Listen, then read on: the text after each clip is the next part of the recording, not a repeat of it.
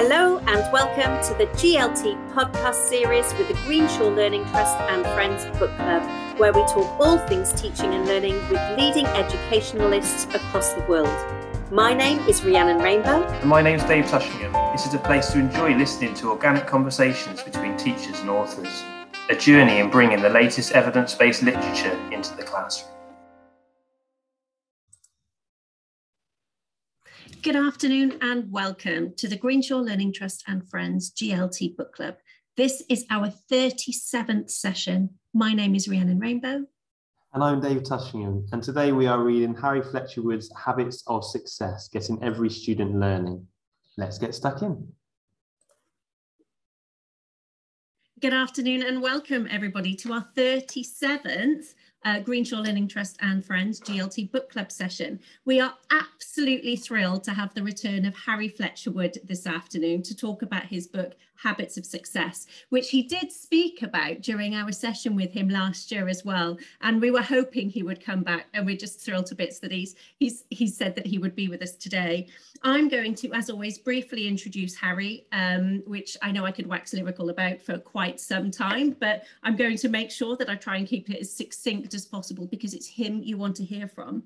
And then I'll hand over to Dave, who's going to once again talk about the why behind choosing this book and the specific section that we're looking at today. And then we'll hand over to Harry to hear what he has to say and then open it up to the room. And I also need to mention that not only do we have Harry joining us again for this session today, but we also have Luke Mosley, who did the takeaway for us with our session with Harry last year as well. So I'm thrilled to have that duo back with us again. So here we go. Harry, there is so much I could say about you, but you have been a history teacher, an educational researcher, and a leader of professional development. But you are now very excitedly, I hope I'm correct on this one, you're part of the Teacher Tap team as well, helping leaders better understand teachers' needs. And I am there on my app every single day answering those questions. So it's brilliant to know that you're part of that team as well. And what an exciting opportunity it is there. And whilst you're doing all of this, you're studying for a PhD in public policy at King's College London and writing books and everything else you do.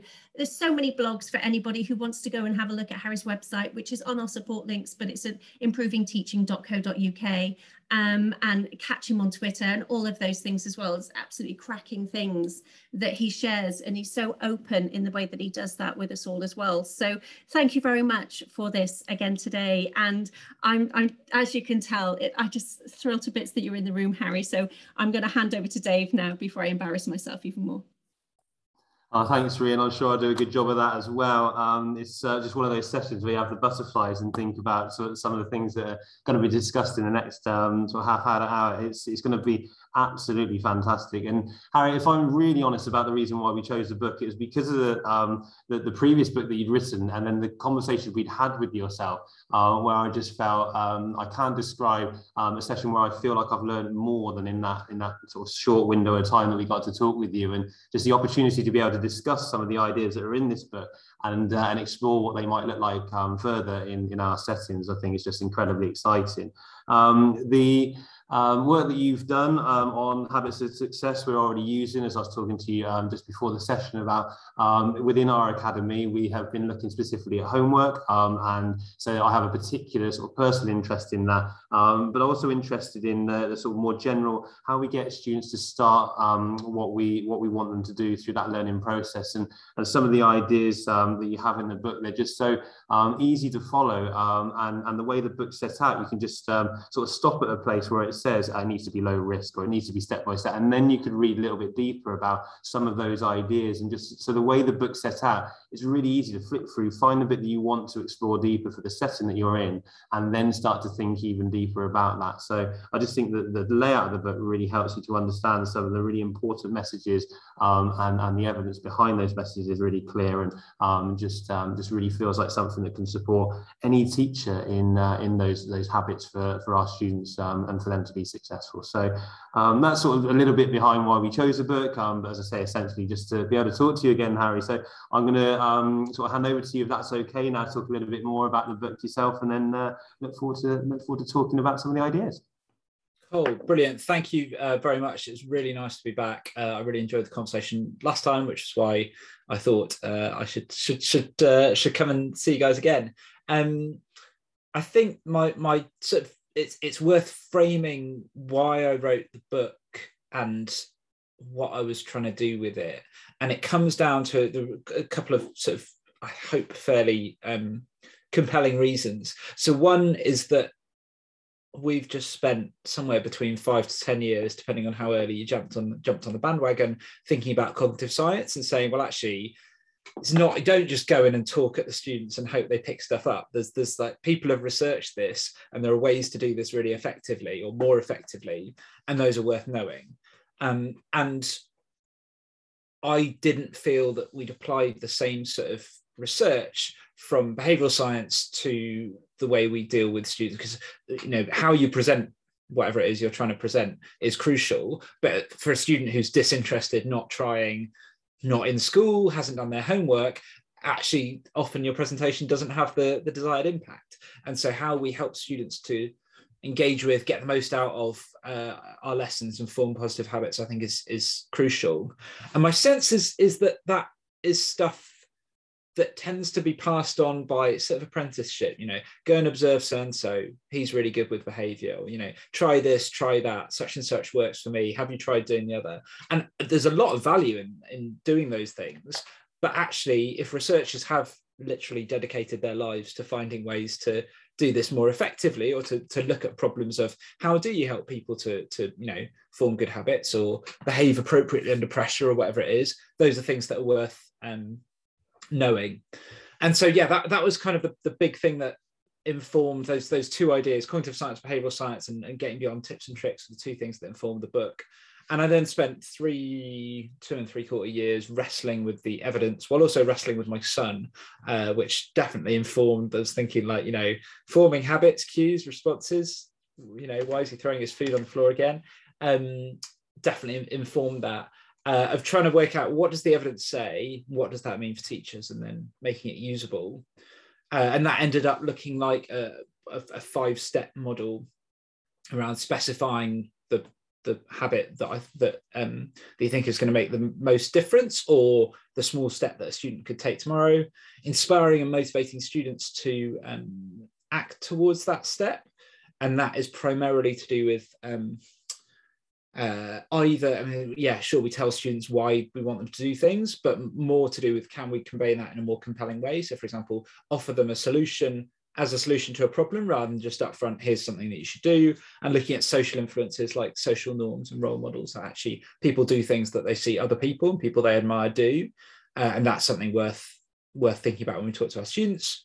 Then planning a commitment and saying, okay, when, like, okay, you've got this, you've got your homework, when are you going to do it, what time, who's going to be there, where's your phone going to be, who are you going to show it to when you're finished, and all these things that hopefully will make it more likely students act on their good intentions, making the first step easy, so that's stuff like models, and just sort of smoothing the path by saying, well, look, this is just like what we did yesterday, or whatever it is. And then finally following up, because nothing sticks first time and often doesn't stick second or third or fourth time. And yeah, then there's a chapter about, you know, if you're working with teachers, how you help teachers to change, because teachers are humans too and respond to many of the same incentives, although not all of them. And yeah, then sort of trying to stick that together in often checklists and examples and case studies to make it usable. And so you stick it together, you get a framework that I call simplify, specify, inspire and motivate, plan the commitments, initiate action and follow up. And yeah, I mean, that's it basically. I think absolutely brilliant, and what we've got from that model, as I was saying before, with our own homework model that we were really interested in trying to develop. So, and an excellent practitioner, Josh Burr, who's with us at the moment, is offering a CPD on how we can improve the intake of homework, and this is his go-to to set up the processes. And straight away, when listening to Josh talk, the first time he introduced it, I hadn't read the book by this point, and it was just what he's saying just really makes sense. And then he introduced where he's getting it from. I sort of read around some of that material, And the idea of sort of specifying what that change is going to be, what we've done for our students is we've introduced an after-school session, which is a compulsory session for students who regularly haven't been able to engage for whatever reason with their homework. And then the inspire and motivate is about those individual conversations then that we're all expected to have with those students in terms of the importance of the homework, but also trying to learn more personally about, so what are the barriers for you and what can we do to support as well, and sort of just enjoying some of those conversations with them. Also, before we then ask them in a session, in a first session, to commit to an action about specifying what time of day are you going to do. So as you say in the book, it's not about just saying, oh, I'm going to do it after tea, but it's like, how specific can we be here? Can we say that before you have your dinner at 4 o'clock every Thursday, you are going to sit down and you're going to do this, rather than, oh, I'll do it tonight. And that bit from the book for us was like, that was the real win, because so many of our students now with that, how specific that is for them, has really helped us with that. And then just sort of making the start easy by having that session, but getting them all logged on, and just having a session where we're not going to do the homework so much as set out that when are we going to do it, and this is how we log on, and just make sure that all the blocks are clear. The sessions this term have been so smooth for students that you would think are quite disaffected. They're actually looking particularly motivated at the moment, many of them, to want to do more. And so it has had a real positive impact. It's not perfect. There's still things that we need to do, and there's still things we're refining. But yeah, it's been a wonderful improvement that we've seen this term, and I attribute a lot of that to the work Josh is doing and to the book that's been used to set that up. But in terms of that model, I didn't know if there's anything specifically, first of all, that you wanted to suggest that maybe you heard there and thought, well, I'm not sure if I would think that fits what I'm suggesting, or maybe I'd add this, I'd build on this, I disagree, I want to challenge with that. No, I don't think there's anything you're missing. And I think that commitment stage is looming larger and larger in my mind as being really the key thing that takes us from, oh yeah, Dave, of course I'll get that done to you, to like, oh yeah, Dave, I'll get that done to you because I'm going to do it in period 2 when I've got a free, and I'll let you have it by the end of the day. And that makes, when I say that, it really changes how I feel about it and how I approach it and what I think I've committed to. So yeah, let me have a think about that. But yeah, let me have a think about that and get back to you today. I guess it might be interesting to think more about, like, what is the follow-up, and what is going to help, because it sounds like you've put a load of good processes in place that hopefully cumulatively will have an effect, but just, we get tired. Well, some of us never get into the habit in the first place, and even when we do, we get tired. So what is it that's maintaining that motivation, showing students they're making progress, showing students that it is worthwhile? Some of that can just be stuff in lessons of like, okay, that was the right answer. How did you get that? Oh, is it from doing your homework? Great, fantastic. But potentially also, I've sort of come around to this, having always hated them, but sort of reward points of some form. I mean, I do detest them because I just think learning is a good thing and you should just do it because learning is good. But actually realizing the evidence is pretty unambiguous that done well, rewards can help students form habit, help anyone form habits. So it is worth thinking about what you're offering and what makes it feel worthwhile.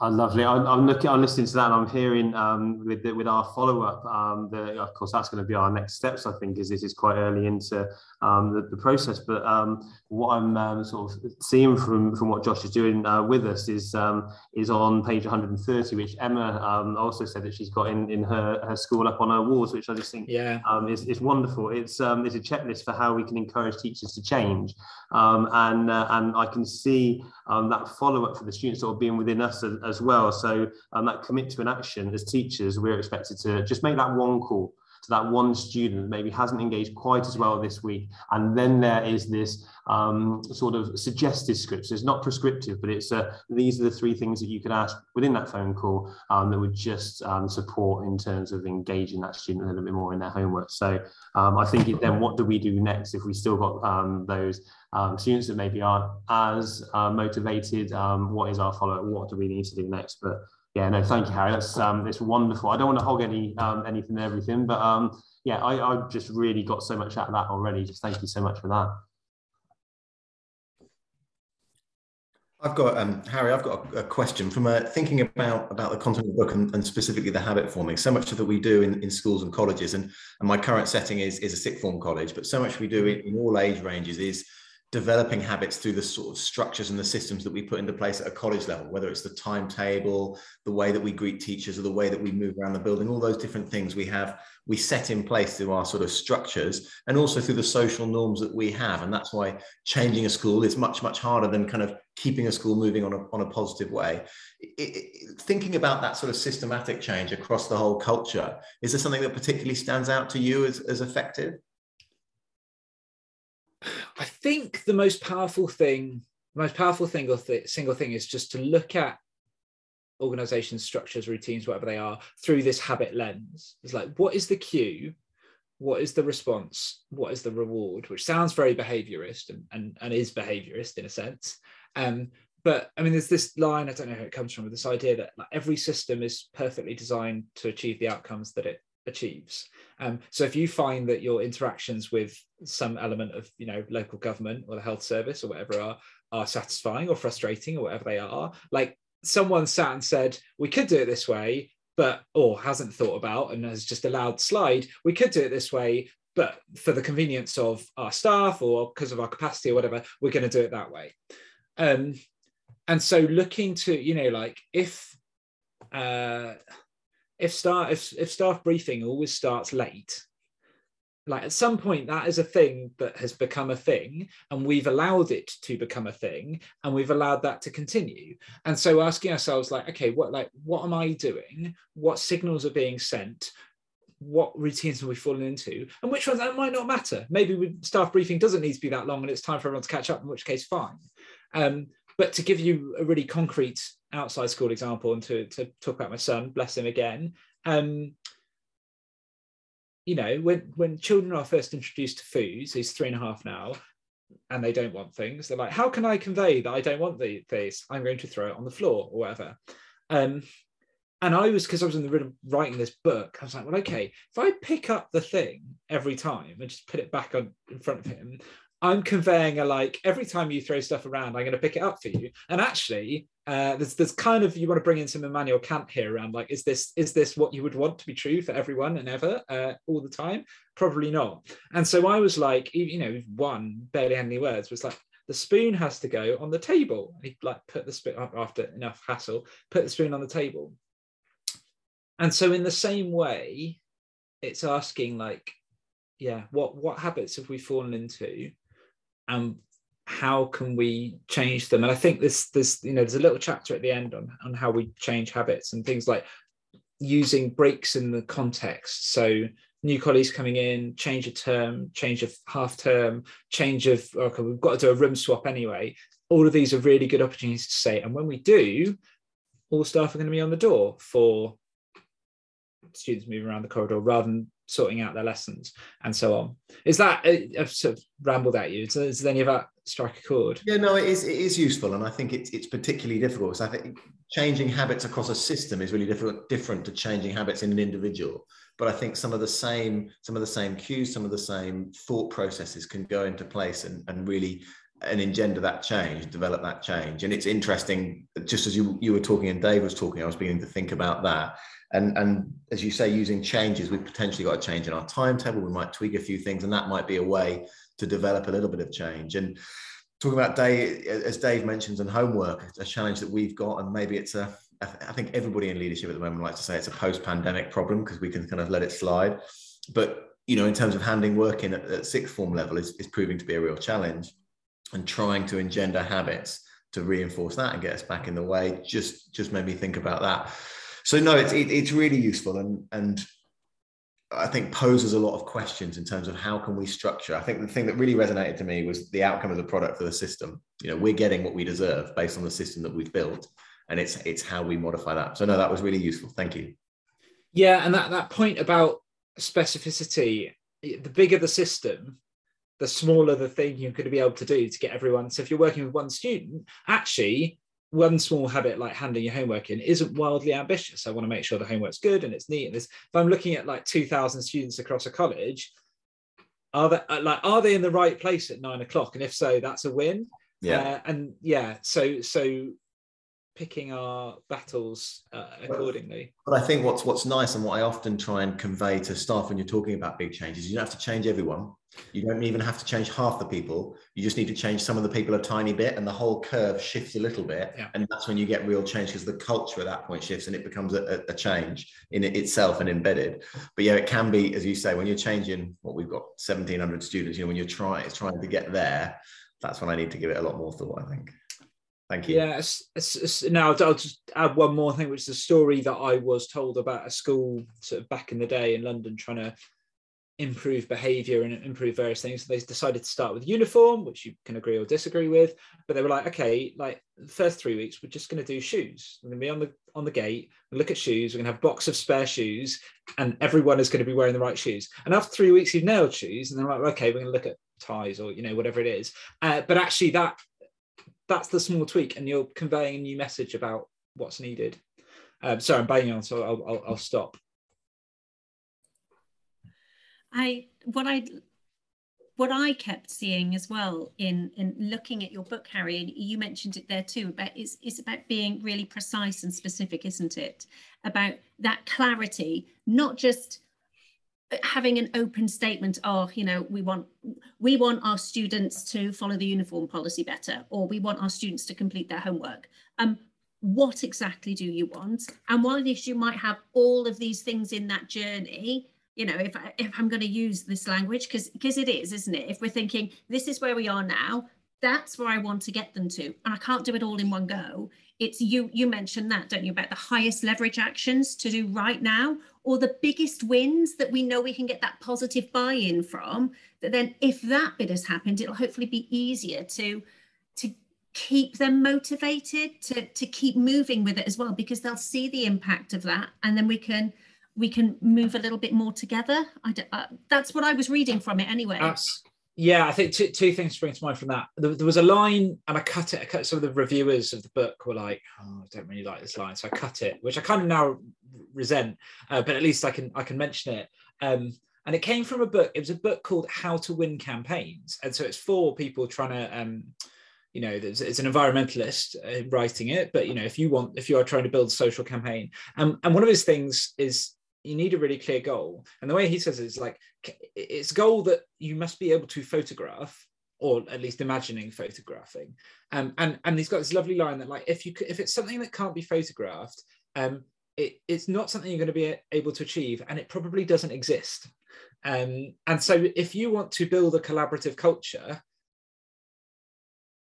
like, those are nice words, but I don't know what that means. If you want to build this culture in which teachers sit down for 20 minutes every day, have a cup of tea, have the chance to talk to each other about how things are going, and help out with tomorrow's lesson plans, now I'm like, I can take a picture of that, and that's probably real, and that's something we can work towards. And I think particularly if for those of us in leadership, or thinking about leadership, or leading students, whoever it is, being able to communicate in that way, that you can have the same picture in your mind that I have. Like, if you can't do that, it's definitely not going to work.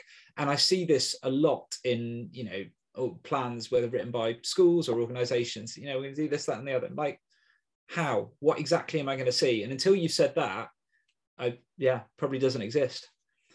And second thing, sorry, then, that I took from what you were saying, I think you're talking about initiating a virtuous cycle. I think that's really powerful, both for the teacher and the students. Like, the students, I've done this extra bit of work, and that's been helpful, so I'm now 5% more favorable to the next bit of work that crops up. And for the teacher, I've pulled on this lever, something's actually happened, and I can take this class in the direction that I want them to go. I'm not just going to be stuck becoming increasingly resentful as the year goes on. Yeah, and I think you mentioned a bit like that earlier, so if we can say to them that you've done your homework, look at this, you can now do that because it was in your homework the other day. And I think in our session with Adam Boxer, when we were talking about retrieval quizzes and utilising that, and he was saying about linking your retrieval quizzes in with the homework and being really explicit about that. Absolutely. You've got these questions on your homework. I'm going to test you on them at the beginning of our lessons this week. Your homework will help you to be successful in that. And then when students can see that link between the two and the power behind that, then you get more buy-in moving forwards, rather than just going through a process. And the evidence on self-efficacy, it's like, what is the single biggest source of positive self-efficacy judgments, it's personal mastery experiences followed by vicarious experience, seeing others do it, and then followed by persuasion. Like if I've done it before, you say you can do this, I have to be pretty cussed. It will happen sometimes. I have to be pretty cussed to say I can't do it and I'm not going to do it. And so it creates, you know, building more and more blocks that we can then say, hey, you've done this the last 5 times. You can do this. You can do maths. Just, you know, stop fussing and answer the questions. Dave, you don't need to raise your hand. Honestly, come on in. Thanks, Ree. I'm just absorbing all this and reading and rereading the text that's in front of me. And my next natural question when I listen to all that is, so how do we decide on those very specific things? What is it in the classroom that are the habits that we need to maybe sort of reform or break or change? And your checklists are just so specific in your book as well, that really support the reader to make those informed changes and to have something really concrete to hold on to. And like you were saying with the shoes and then the ties, well, in this book to see how can we convince students to learn, to just look at your classroom and to think, is it that the students don't think it's worth the effort? Or is it that they don't see the value in the learning? Or is it that they don't aspire? And then you have these bullet points where we can do these things. We can make it personal. We can encourage students to avoid losses with those sort of speech marks, those sentences that we can then take in specifically to try. I think that's what makes the book so powerful, is how specific it is for the classroom teachers. So the ideals, they all sound great. The discussion, it sounds wonderful. My next question is, how do we do it? But it's all there. And I was wondering if there's any sort of that sort of stand out for you specifically in terms of this is a particularly important one, or this is one that's come up lots in my thinking, or maybe there's something with how we sort of motivate students that you think teachers sometimes miss, or that we could be reflecting upon. I didn't know if there's anything when writing this book that stood out as like your core, or your sort of, you know, the regular ideas, specific ideas that came through. There's a couple of things that stand out to me. So I find it really helpful, and I do mention in the book, this idea of organising our thinking around endemic challenges. Like there are some things that no matter how long you've been a teacher and how good you are, will always be difficult. And it will always be difficult, for example, to focus the attention of 30 students with individual dreams, hopes, desires, wishes, whatever else, on one object at once. And therefore that's a thing that is worth like trainers thinking about, researchers researching about, and us discussing. Whereas there are other things that are less, you know, like how you challenge a student who's given the best answer imaginable and what you do next. It is a lovely problem to have, and it's something worth thinking about, but it's not many teachers are going to get to the end of the day and be like, I wish I had a solution to that problem, and that's going to ruin my next lesson. And so actually, once we look at it in those terms, I think we can boil it down to just a handful of things. Like, you know, our students there, are they attending to what's going on, like listening? Are they trying? And then are they working together on that, or working increasingly independently? And that's clearly, you know, clearly there's lots of different pieces of that, and how I'd get them to work on a math problem independently is different from how I might get them to read a text. But the fundamental issues are pretty core. Like, you know, are they looking out the window, or are they looking at the book or whatever it is? And then tied to that is this idea of just sequencing, of like tackling one thing at a time. So until you can ask students and successfully get them all to be quiet and listen to each other, I wouldn't worry too much about whether they're working independently, because they're not listening to you or the instructions. You know, the chances of them working successfully independently are pretty slim. But then once you've got that, it's like, how quickly can I leave that behind while kind of also maintaining the success that I've achieved, and now get them working increasingly independently. So yeah, if you're a teacher, or if you're working with a teacher who's struggling, it's what is the first challenge that's going to enable further success? And so that's absolutely brilliant, because it's that sequencing that I think is the thing that we really need to take the care and the consideration over. So where are we in that journey, and what is the next highest leverage thing that's going to make that impact? Is it all right if I take you back to that homework a little bit, just listening to what you're saying there, because it's a real project that we're doing here, and it's we're seeing measurable success.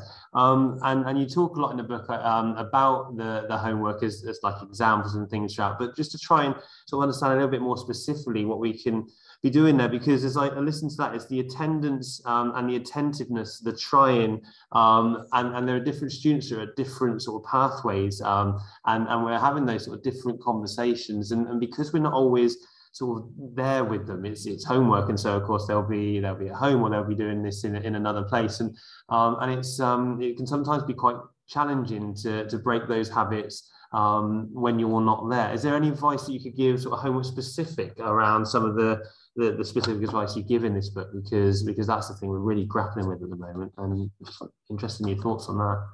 So we've talked about this planning, when they're going to do it, and I think you've said you're already working on that. I guess partly then potentially it's the link to reminders. So actually, is there a reminder on your phone that's going to ping up to do that?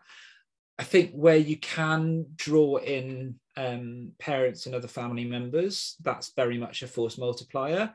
One of the interesting findings that comes up quite often in research in terms of parental involvement, parental engagement, is almost all parents want to help their students, but not all parents know how to. And particularly as students are moving up through the school, it becomes less and less likely that my knowledge from my own schooling is going to be to help whatever my child has taken an interest in. And actually, if you can say, and so now that's where you then get, the kid comes home and they're like, what have you got to do? I've done it all. And so actually any way of communicating either directly from the school or from the students, Johnny should be working from 4 till 4:30 on, or like for half an hour today on his retrieval practice on X, makes it a lot easier for the parent to then turn around and say, this is, when have you put in your half hour? Show me the thing that you've done. And this is something that the EEF did some trials with Behavioural Insights team, and it was tricky because different teachers were trying to get students doing different things at different times, but it did seem to be showing positive results. And there were lots of different studies. I talk about them a little bit in the book, but the signs were pretty positive that could help. And then, it's this follow-up. If I don't do my homework and I come in and it doesn't get checked, or I get away with it, maybe I won't do it next time. And so A, like, how quickly can we pick it up? And then B, what we were talking about a little bit earlier in terms of positive reinforcement, like, do I see the homework having an impact there and then in the lesson? Now, we tail wagging the dog if we say to teachers, the next lesson must build on the homework, because you might want them to do something long-term that isn't immediately relevant. But the more as teachers we can reinforce, like, this is valuable and this is valuable now, and it's great that you've done it, I think, the better, potentially. I don't know if that adds anything. Feel free to come back at me if not. No, it's absolutely really. It's just made me think of one very specific thing that maybe we're not doing in terms of how specific we are, and we are really specific with the students. We want you to now say when you're going to do your homework. We give them an element of choice, but we want you to say that at 4:30 before you have your dinner, this is where you're having it, and we have their sort of, I wouldn't call it a contract, but it was something at the beginning that we got them to write out and say, this is what I'm going to be doing through this process. But actually there's conversation with parents as well, to rather than say, they will have their homework, and we use the platform Hegarty Maths for our maths homework, rather than using Hegarty Maths and having it done by Tuesday, to say to the parents, we expect them to do half hour on the Tuesday, half hour on the Wednesday, half hour on the Thursday, and we expect them to come with us to a question on the Friday lunchtime. Just being specific, whatever that's going to look like, is also going to support the parents in supporting those students too. So that's just something straight away. I mean, that's what this is all about, isn't it? Taking your literature and thinking, what do we do in the classroom, straight away on taking something away from that. Yeah, love it. Absolutely love it. Thank you. Thank you. Emma, you've raised your hand. I would love to bring you in if that's okay. Thank you so much for joining us again today. Thank you. I just wanted to steal a moment to say thanks. And I've been using a lot of page 130, which is Classroom Wall. And I think it goes back to what Dave was saying about talking to students, but talking to parents. And actually, I found a lot of your kind of prompt questions really, really valuable with talking with teachers, because we're in the middle of developing a whole kind of new teaching and learning structure. And actually, how do you convince teachers to change? And I increasingly realize that teachers are much like students. And they're not all super keen beans like me that kind of love teaching and learning. And some of them are really not that interested. And actually some of these things about asking teachers about the barriers to students learning and kind of really bringing it to be really student focused. Thinking about, honestly, I use some of your prompts all the time, like, can we try this for one lesson and then we'll talk about how you got on that do now activity that we're kind of rolling out. But I just think kind of that also that being really specific about that change, because, you know, I kind of got this whole model in my head and I'm like, let's just do everything, you know, classic teacher learning lead over here. But actually for classroom teachers with all that kind of cognition going on every day of all the students they're teaching day in, day out, that making sure there's not too many things, how we make it that lasting change. And for some teachers, that kind of immediate little win as well. So yeah, I just want to say basically that I love the whole book, student wise, but I have absolutely found this like a godsend in the last couple of we've just lost the end of that. I mean, that is really, really good to hear. What that makes me think is I increasingly believe that the idea of the curse of the expert is one of the most useful concepts in thinking about schools. And I think it's just as applicable to us as, you know, senior leaders, middle leaders, whatever we are, as it is when thinking about our teachers, as it is when thinking about working with our students. And I think tied to that, we're terrified, well, I'm terrified of patronizing colleagues. And as a result, sometimes we leave things quite vague because we don't want to sit down and say, well, and now I want to talk through about exactly when and where we're going to do this. But I think there are ways and ways to, like many colleagues are probably sitting there being like, what the hell is he on about? And like, you know, what am I meant to do? And if you don't spell it out, you're not doing them a favor. But B, there are very like nice consensual ways of, you know, let's talk about what exactly we think this looks like, when we think a fair deadline to do this would be, and so on. But yeah, I think that it's essential to making change work. And so the more we shrug off that expertise and just sort of see our colleagues and our students as, you know, like ourselves, just confused human beings trying to navigate through, the easier we make it for everyone to change. And it's, you know, those granular, actionable steps, once again, coming back to being specific. And you mentioned earlier as well, didn't you, Harry, when we're working with our colleagues as well, the sequence of looking at the whole picture and thinking, what things can we look at you developing and us working on now to help to improve and move on to the next ones? Because there's nothing worse than somebody coming back and saying, oh, you know, it'd be good to work on your pace in that lesson. Yeah. I can't take it. And I'm going to go back to what you mentioned earlier. Can I take a picture of that? I can't take a photo of pace. What does that mean? And if somebody's hearing that, then they become, understandably, they'll hear things less and less, and they'll just carry on doing what they do and think whatever. And that's not helpful, is it? But being specific and being supportive and having those granular actionable steps is helpful at all levels. And I've been so reassured, Emma, by you saying that you're using these approaches, because I'm thinking, well, I've got this at lots of different levels. One, how I'm working with colleagues.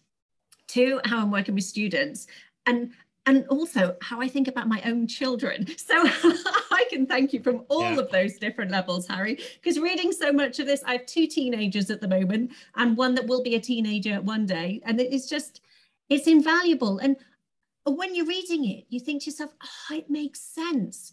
But until it's been written down and somebody like you has looked at the research and distilled it and brought it together in a way that is more digestible for somebody like me, that it's more palatable for me to be able to read and understand it, then it does seem a little bit nebulous and difficult to get a hold of what it's actually saying. So thank you from all of those different levels, because those are the different angles I've been coming at it from.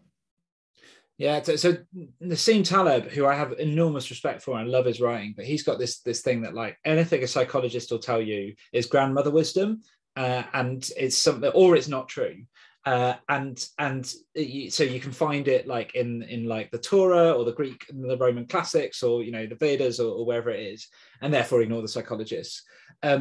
And although I think, you know, he was one of the early ones to sort of hit up how inaccurate some research psychology is, I think it is, we need to have it structured, because there, like, if you sat down and interviewed your 10 most experienced colleagues, they would probably tell you, if you stuck it all together, 99% of what's in the book. The trouble is, I think particularly for new colleagues, unless and until someone has done that and put it all in one place and given you a clear model, it's tacit knowledge. And again, the curse of the expert kicks in. It's really interesting what you said about parenting, and this, I hear this occasionally, and part of me is like, actually, if I rewrite the book with just like parenting examples, it's going to go for the mass market and I'm going to make gazillions. I'm quite reticent to do that while I've still only got a 3-year-old, because I'm going to do it and then it's going to like bite me, and I'm going to be like, I thought I knew all the answers, and now he's 14 and, you know, he's out stealing cars or whatever he's going to plan on doing. But you know, the long run. But I think it is, yeah, it's written for teachers because that's kind of what all my work is, but it's about dealing with humans. I think you've just outlined there a whole series that you could do, though, Harry, off the back of this. You could do the different ages that are tracking your son as he goes up through.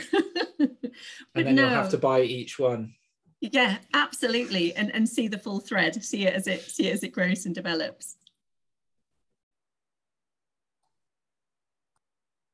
You are muted, Rhiannon.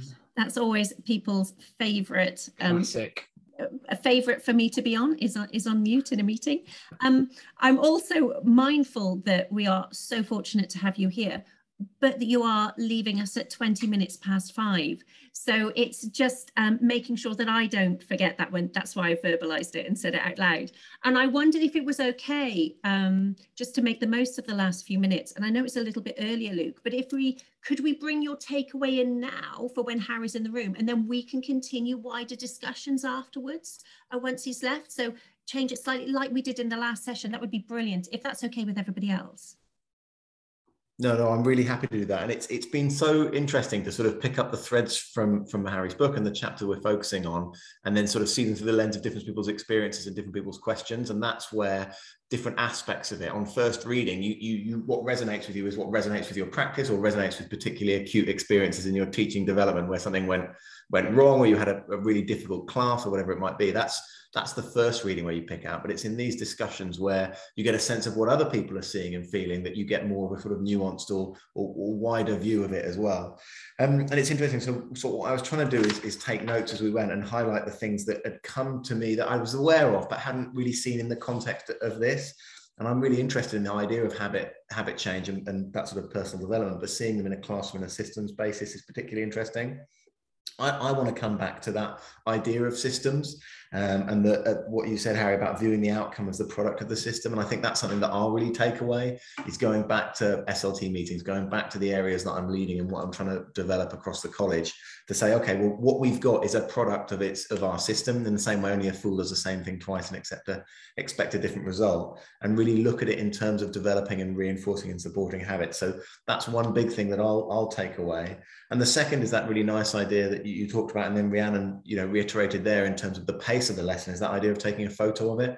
And if you're trying to develop habits around a specific action, but you're not being really clear and specific about what that action actually looks like, you're more describing it as an emotion, and that's often what we do, then I don't think we're really doing a service to the action that we're expecting to see.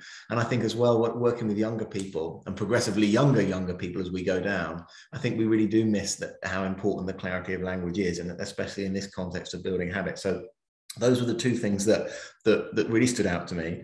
But I wanted to finish just by where you picked up in the start. And I think that we have really looked at and reframed our teaching and learning work, certainly in our college, and I know in other colleges, about cognitive science. But actually now it's underpinning that with the behavioral science, I think, that impacts what's happening in the classroom. And then leading that into how teachers are thinking and working, how students are thinking and working, and also how parents are thinking and working, and that it's habits across those three different domains that really result in affecting and lasting change. So they were my takeaways: the systems, the clear communication about outcomes, and that sort of behavioural science. That's what I was going to take away. Harry, I don't know if I've completely missed the point, but at this point you can sort of put your head in your hand. Those are three things that I think are crucial, and I think to sort of edge towards a close on an uplifting note. I think that your average lesson in an English school is better planned, more around how people learn than it was 5 or 10 years ago. And the challenge and the work that I'm doing with individual schools now is really interesting around that, is that in the process, it's got like harder for students and sometimes a bit less exciting, because definitely for me as a new teacher, it was like put all the bells and whistles on and engage the students. And clearly there were loads of problems with that approach. What we then said is make the education incredibly rigorous for students, which is great. And sometimes they're just sitting there and they're like, oh, you know, it's all passing over me. And I think if we can bring the cognitive and the behavioural together, then actually we end up with really rigorous learning that is really draws students in and builds good habits for them. And then I'm hopeful that we can achieve even better things for our students. So I'm really glad you picked up on that, because I think bringing those two together could be incredibly powerful. That's fantastic. Thank you so much, Harry. It's been an incredible session, and I know we'll be talking about this afterwards and for a lot longer as well, and keep referring back to it, because as you said, we've gone so far in the way that we're working, the way that we're thinking with one aspect of what we do, but there is this huge other part of it as well, which is the people we're working with as well, isn't it? And how to work with the people and not just the theories about it as well. So a huge thank you from me and our members, and I know Dave will want to come in and say thank you too. Yeah, just a massive thanks, Harry, for well, as you probably heard throughout that, I love your book. I have this real lens on this is what I'm doing in the classroom. This is how it can sort of help what our journey looks like. So to be able to reflect personally with you and work out what we need to do to progress in our setting, and hopefully that's been helpful for others too. But it's been absolutely wonderful for us, and for you to give up your time just to talk about the book, to talk about your thoughts behind sort of why it was written, and to help us really understand that better, so we can do an even better job in what we're doing as practitioners. We are very lucky to have you writing such stuff, and just thank you so much for doing it. Well, I really enjoy the book club. It's always a really fun, stimulating bunch, and I came back to get asked good questions, but it's an honour to be invited back. It shows you didn't screw up too badly first time, so I really appreciate it. Thank you very much. I'll look forward to seeing you for the next book. Oh, excellent. We've got that recorded, so you can't go back on that one. Thank you ever so much, Harry. Oh, thanks, guys. Okay. Well, he has said it now. It's in the session. He said he will come back for his next book, which I think will be absolutely cracking. So much to take away there. And I know we're still recording, and if that's okay with everybody, I think it might just be nice to just capture some reflections and some thoughts about what Harry was able to share, because I know people are still in the room and they might have something else that they'd like to add to it. I mean, I'll quite happily share some of it, but I don't want to sort of take the time, because I'd like to give other people opportunity. I talked so much to him there, but for me, it's just being specific. I'm going to be very specific with my little takeaway there. Luke, I think you might have had something you wanted to share as well, possibly. Only very briefly. I think it's my comment. I've got to scoot away as well, I'm afraid now, but it's been really interesting to, you know, certainly I found I don't get as much chance to reflect on teaching and learning and bring in a sort of systems approach as I'd like to. And so this session's been particularly helpful for that. I've made all my notes and I've got things to take away with me. So it is just to say thanks ever so much. I think irrespective of the phase of learning that you're at, and like I said, being at a sixth form college now, things are just as relevant. It's the same things, the same habit building, homework, whether it's handing notes in or doing a specific structured year 7 homework. It's the same things that come up. And I think that these messages are super important. So thank you very much for inviting me. I'm sorry I've got to rush off, but I do really appreciate it. I'm looking forward to the next one. No, thank you. It's been absolutely brilliant having you here. You take care, Luke, and we'll get you back for Harry's next book as well. Thank you. Thanks. Off you go. And I didn't know if anybody else wanted to share anything before I end the session for this afternoon. It's been absolutely brilliant. Oh, Justin, it would be fantastic. Please join us in our discussions. Yeah, I'd just like to say it's nice to be a parent in the changing times in the last 7 years, because I've got a child of 20 and a child of 15, and the difference in teaching and speaking to teachers, and generally just having something out there that you can talk and discuss with teachers about their progress and stuff. It just changes the whole conversation. So that's all I just wanted to say from that perspective. Thank you so much. And I didn't mention at the time, but now you've said it, I think for me, some of my most powerful discussions around homework with parents at parents' evening is when I've said to some sort of my year 11s, for example, when I'll say to parents, and they'll say, oh, what does my child need to do to help them prepare for their exams or whatever? And I'll say, what they need to do is their homework. Because actually what I've done in the Hegarty platform is what we were using previously. You can do the same in Sparks, which is another program that we're using both in our schools, is I've pre-programmed all of the areas that they found most difficult in the recent mocks and the ones that I know are quite likely to come up in their exams. They're all pre-programmed in the system. So what they need to do is their homework. I've done that for them. They don't need to worry about the page they open on a revision guide or anything like that. They just need to engage really, really well with that homework and follow my advice on that one as well. And I think the more you can link things up and explain, not just let's get your homework done, but the why and the rationale behind it, I think that helps to triangulate with the parents, the students and the teachers all at the same time. So thank you so much for that reflection, Justin. I think it's really important that we recognize that as well. So unless anybody else had anything to share, then I'll just be thanking you all for such an amazing session. We were utterly, utterly thrilled to have Harry join us again this week. And then next week, we're joined by David Didow. And so it'll be, for him, it's his second session with us as well. And so that'll be absolutely, he has been such a huge support as well of our book club, and we cannot wait to have him back. So thank you so much for everybody joining us this afternoon. Dave, if you'd like to say it, I'll make sure I don't cut you off and give you an opportunity to thank everybody as well, and then I'll finish. Oh, that's it. Yeah, just to say a massive thank you to everyone. And I know, we'd all share our thanks for Harry in what he's done. And yeah, likewise, we're really looking forward to David's session next week. So and really thank you yourself as well for all that you've done for us in hosting that fantastic session once more again today. Thank you very much, everybody. I'll stop the recording now.